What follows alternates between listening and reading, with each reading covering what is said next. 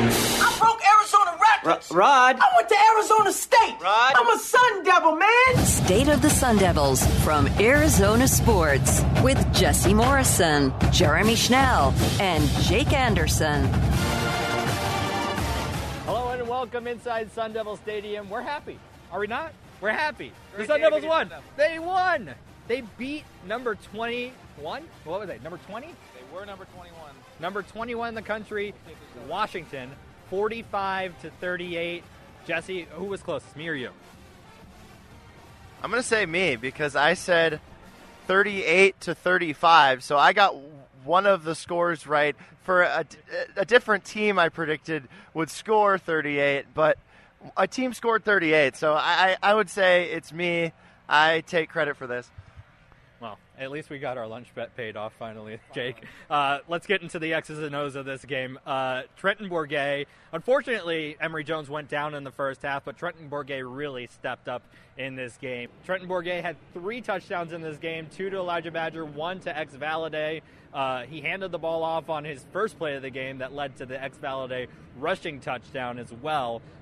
I just want to get your thoughts on how you think Trenton Bourguet dealt with this situation today. I was amazed by Trenton Bourguet's play, honestly. I was not expecting him to be that calm, that precise with his passes. He was extremely accurate. He was very aware of Washington's pass rush. He knew exactly when to get rid of the ball. He took 2 licks on 2 of those passing touchdowns, but hey, that's all you got to do. And we talked about it pregame. Arizona State's offensive line allowed 0 sacks today, and they blocked. The offense held up. They were in the shootout like we had talked about earlier in the week, and like we said, this is not a defense that is a Utah-level defense, although Utah did lose tonight. ASU was able to go stride for stride with them despite it being a backup quarterback, and we might have a QB battle on our hands now.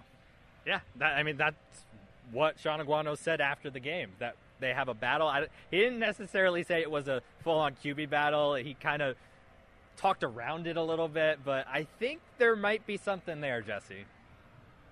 I mean, I think you've got to make the change. And thoughts and prayers for Emory Jones. Hope he's okay, first of all. And I hate that I have to talk about the fact that he needs to be replaced with him being hurt. But it was just a completely different team.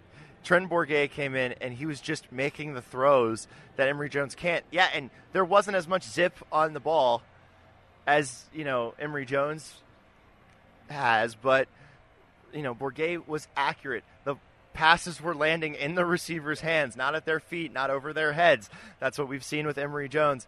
And so, I like to use this reference when talking about zip or noodle arms or whatever when people try to bring up quarterbacks around me. Peyton Manning had maybe the noodliest of noodle arms that I've ever seen, if that's a word. And he's one of the top 5 quarterbacks of all time. And I'm not saying that Trenton Bourguet is Peyton Manning, but, sometimes heart and just, accuracy takes over for, physical skills and being able to, jump off of a roster sheet for size or, intangibles. And, I think that they've got to go forward with Trenton Bourguet. He proved that today. This team needed this win so much. I think they've got to make a change at quarterback. Also, something that I saw from Trenton Bourguet, guys, is the ability to read a defense and the ability to go through his progressions, not force it into his first receiver if it wasn't open. He made sure that he exhausted all of the options on the field today, and I really like that about his game. He was able to stand in the pocket, to your point, that the offensive line really blocked well for both him and Emory Jones when Emory Jones was in the game. But he was able to stand in the pocket, make those reads, figure out who he was going to go to. And outside of that one miscue with the interception, I thought he was fantastic today. So moving on from Trenton Bourguet, and I also think it'll be a battle. We'll have to see what happens there, Jesse. I'm not ready yet to say that he should be the starter moving forward, but I think that it could possibly happen. We'll just have to see. Why? I personally, I think that they're going to stick with Emory Jones because he's a captain. He's the guy that they said he was the guy. But it doesn't mean that Trenton Bourguet might not come into a game when Emory Jones is struggling and then maybe take over later in the season. After today, I just don't get how you can possibly say that they need to stick with Emory Jones. Trenton Bourguet proved that he was the better quarterback today, and you go forward with what can help you win. I've seen quarterbacks who are captains be replaced as seasons have gone on, and so after today, there's just no. The level of the play that this offense was moving down the field, it was just a completely different thing. And so I just don't know how you can possibly say that they've got to stick with Emory Jones over Trenton Bourguet. If there was a time to do it, I feel like it would be now. First of all, it's a bye week. They're going into the bye week, so there's time to install some things that... Say it. There's time for them to install things that work best for Trenton Bourguet, and maybe not the same... It may not be the same as what Emory Jones' playbook looks like. I'm just going to come out and say that. But I think we'll have to just wait and see. I don't know with this coaching staff. I don't know what Sean Aguano is going to do, because this would be a drastic move for him. We also have to remember that Sean Aguano is basically coaching for his job as well. He's not guaranteed to be the head coach at the end of the year. If Trenton is someone who can take this team to new heights that we haven't seen. I mean, granted, they just went through a gauntlet of 3 ranked teams, and granted, they have the bye, but it looks like UCLA is no joke now, and they're going to be coming into Tempe. But I'm with Jeremy where I think it's almost too reactionary to replace the quarterback right away like that. It's 2 weeks of practice. We're going to see how they do in practice. We'll see what happens, and like we were going back to preseason, I don't think we will know until the week of the game, if not maybe the first offensive drive of the game, because from now, a strategic standpoint, there is no reason to tell Stanford what you're going to do and make them prepare for both. I also believe, we also have to say that this is all if Emory Jones is healthy next week, after the bye week. So we hope he gets better soon, but that all of this, it comes down to if he is healthy. Yeah, and Sean Aguano did say that he was just mostly held out for a precautionary reason, unlike Washington quarterback Michael Penix Jr. But we won't go down that rabbit hole. But yeah, I mean, we're in the overreaction business here, so I'm not in the underreaction business here. So I'm gonna just go with it and say, off of this one game, which was their best win of the season and best win in a long time. Only their second win of the season. Yes, you must add. Yeah, their best win of the season and only the second win of the season. I'm gonna say, you know what, they got to go with the hot hand, and if Trenton struggles, then you go back to Emory. Speaking of the hot hand, when we talked about how Aguano's coaching for his job here for the rest of the season, does this win, put it over the top to where you think he's the guy? I don't know if this win solidifies him to be the coach in 2023, but I think we saw today on that field in the tunnel, and especially post-game, these guys love this man. They absolutely love their head coach. There's no better testament to how your players feel about their coach, and the fact that they went out there and they beat a very good football team. Granted, they're on a 2-game losing streak now, but still, they were the number 1 passing offense in the country, number 7 overall, 12th scoring offense, and it didn't matter. ASU came out, and they were down how many guys? You had 3 starters that you knew weren't playing, and then mid-game you lost 2 starters in Emory Jones and Ladarius Henderson. I think Ladarius is going to the league. And the fact that they could still hang in there and do what they did and not allow a sack, I'm just so impressed by how ASU played. Granted, the crowd was not great tonight, but this was the only home game of the month. Next time they have a home game is UCLA. And so maybe the big crowd can come in if ASU can get a couple dubs against Stanford and Colorado. And you talked about how the players seem to love Sean Aguano. I love Sean Aguano. That guy seems so cool. I just want to talk to him. He seems like somebody that genuinely cares. And, if he can have some results throughout the season, he mentioned it again. He really wants to recruit Arizona kids, and he said he can win with Arizona kids. And that's super important. He showed it tonight. Yeah, with Trenton Bourguet, Arizona kid. So he can win with Arizona kids. or if he can win with Arizona kids, and if he can win games the rest of the season, even like a 5-7 season or a 4-8 season, I think coming out of this win, I think you've got to give him a shot for 2023. Like, you can move on after 2023 if it doesn't work out, but I like his mentality. I like his mindset. I like what he has to say about recruiting Arizona kids. I like how much it seems like he cares about his players. And so, yeah, I think you gotta roll with him moving forward. I think I've said this a few times now, but I like him. And that's also not to say, because we talked about how much these players love him, that's not to say that the players didn't love Herm Edwards and didn't like playing for him. It's just kind of a different vibe, and you deal with who's the coach right now. Obviously, the players love playing for Herm, and they liked Herm Edwards a lot, but you can tell they love Sean Aguano as well, and they love playing for him, and it showed today on the field. Now let's get to the defense a little bit, Jesse and Jake. Obviously, giving up 38 points is not ideal, but in hindsight, I mean, they won the game, right? I think they made stops when they needed to, and Penix, he didn't get a touchdown, had that interception for Clark as well. He took it back for 6. But I think the best thing that the defense did today was that they didn't allow the big play.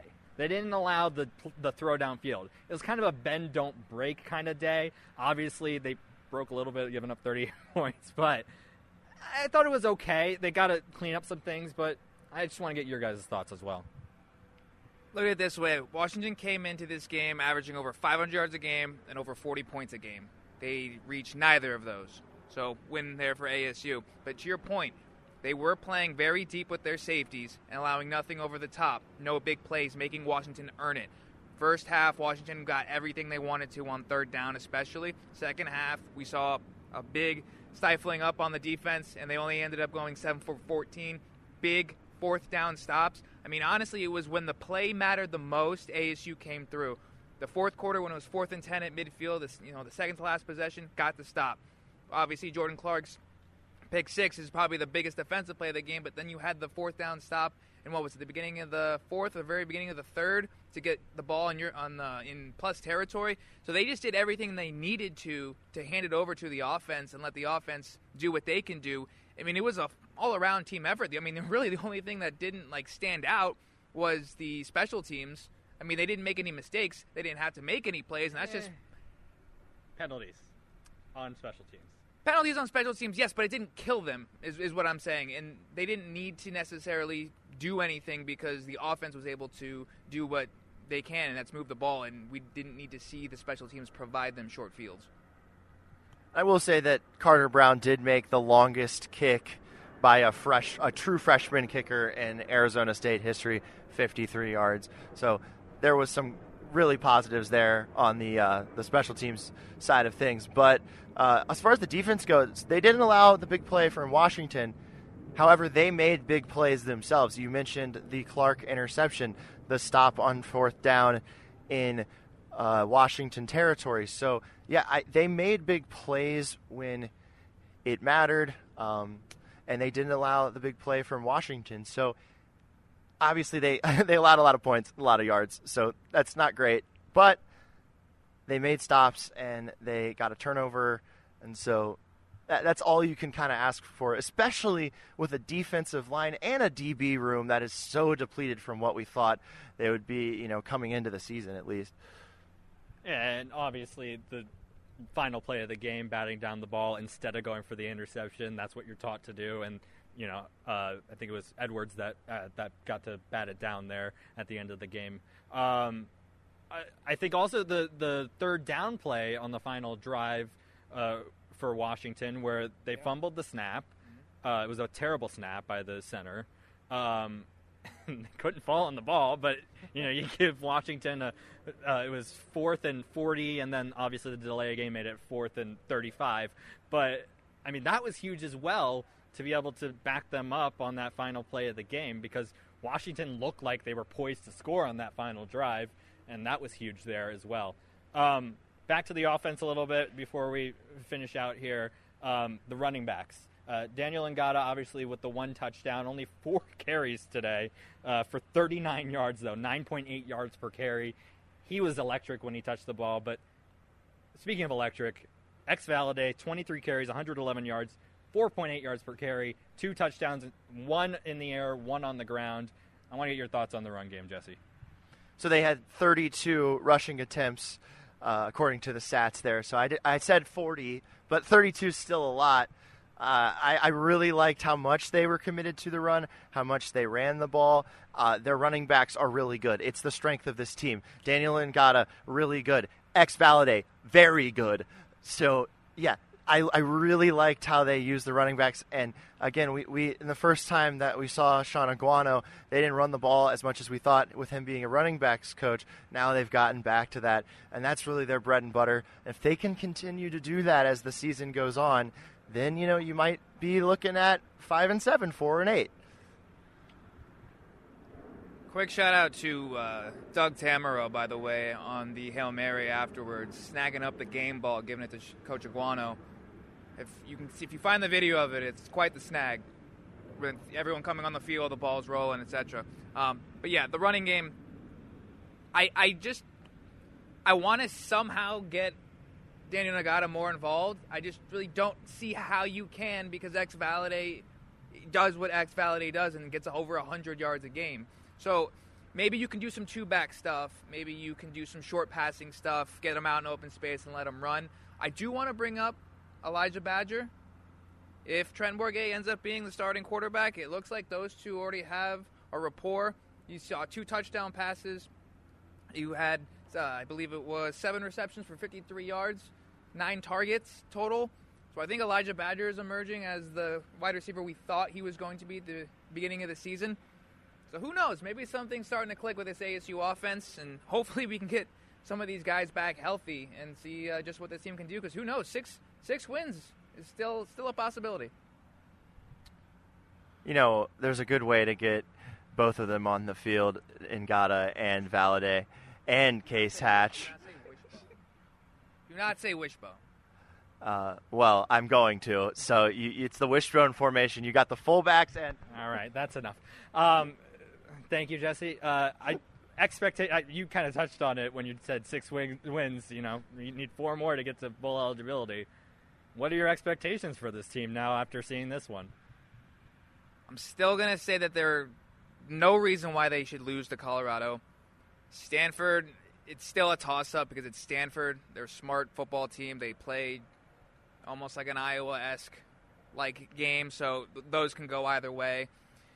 But then you get into harder teams. You get UCLA, you get Washington State, Oregon State, and then U of A. Who knows, right? Because U of A looks like they're pretty good this year too, at least in the pack. So who knows? It's still a couple of coin flips, a couple of games you could win. You could get there. Obviously, the Eastern Michigan loss hurts, but like we said, this was a game that at least I didn't think coming into this week they were going to win. Preseason, I thought maybe, but who knows? I mean, if they can play like this week in, week out, I mean, even the game against USC, they didn't win the game, but they played pretty well against a top 5 team in the country. So maybe they can squeak one out that we didn't think they could have before. Yeah, I'm going to go back to my original thought on what the season would be. I think they'll get a couple more wins. I'm going to go 4-8. That's it? That's all you got? Yeah, I mean, they look like they can win a few of these games against, Oregon State. I think they'll win that one. Colorado, I'm going to say they're going to win that one. They always lose a game they're not supposed to. Maybe it's the Eastern Michigan game. Did. Yeah, maybe it's just the Eastern Michigan game. If they come back to Tempe to play against UCLA at the start of November and they're 3-5, I'll be over the moon. Because this team was 1-4 coming into today, looking at starting 1-5, and I'll be over the moon if they come back to Tempe to play UCLA at the start of November, and they're 3-5. They could also be 4-4 if they do beat Stanford and Colorado, playing a top 10 ranked UCLA if they're still undefeated at the time. If that's the case, 4-4 versus top 10 team, this place should be rocking. In November, there's no weather. Let me ask you guys, did you guys think the heat was a factor today? Because personally, I didn't. Can you see my sunburn on this camera? Jeremy, you're like white as a sheet. You put on so much sunscreen that I could see it on your skin. Yes, but again, if they are 4-4 or 3-5, if they win one of the next two or both of the next two, and UCLA is a top 10 team, this place needs to be rocking. Hopefully, it will be on a Saturday night for that one, because I think that'll bring out more fans. So yeah, you got to see at least 40,000, 45 for that one. Jesse with the early prediction on how many fans should be here at the beginning of November. We still got 2 more games before that, including a bye week coming up next week. Arizona State wins today 45-38. They moved to 2-4 on the season, and Washington goes to 4-2 after losing now 2 in a row. Check out Jake's article on ArizonaSports.com. You can check out all of our post-game reaction on Twitter at AZ Sports Devils. For Jake Anderson and Jesse Morrison, I'm Jeremy Schnell. We'll see you in a couple weeks.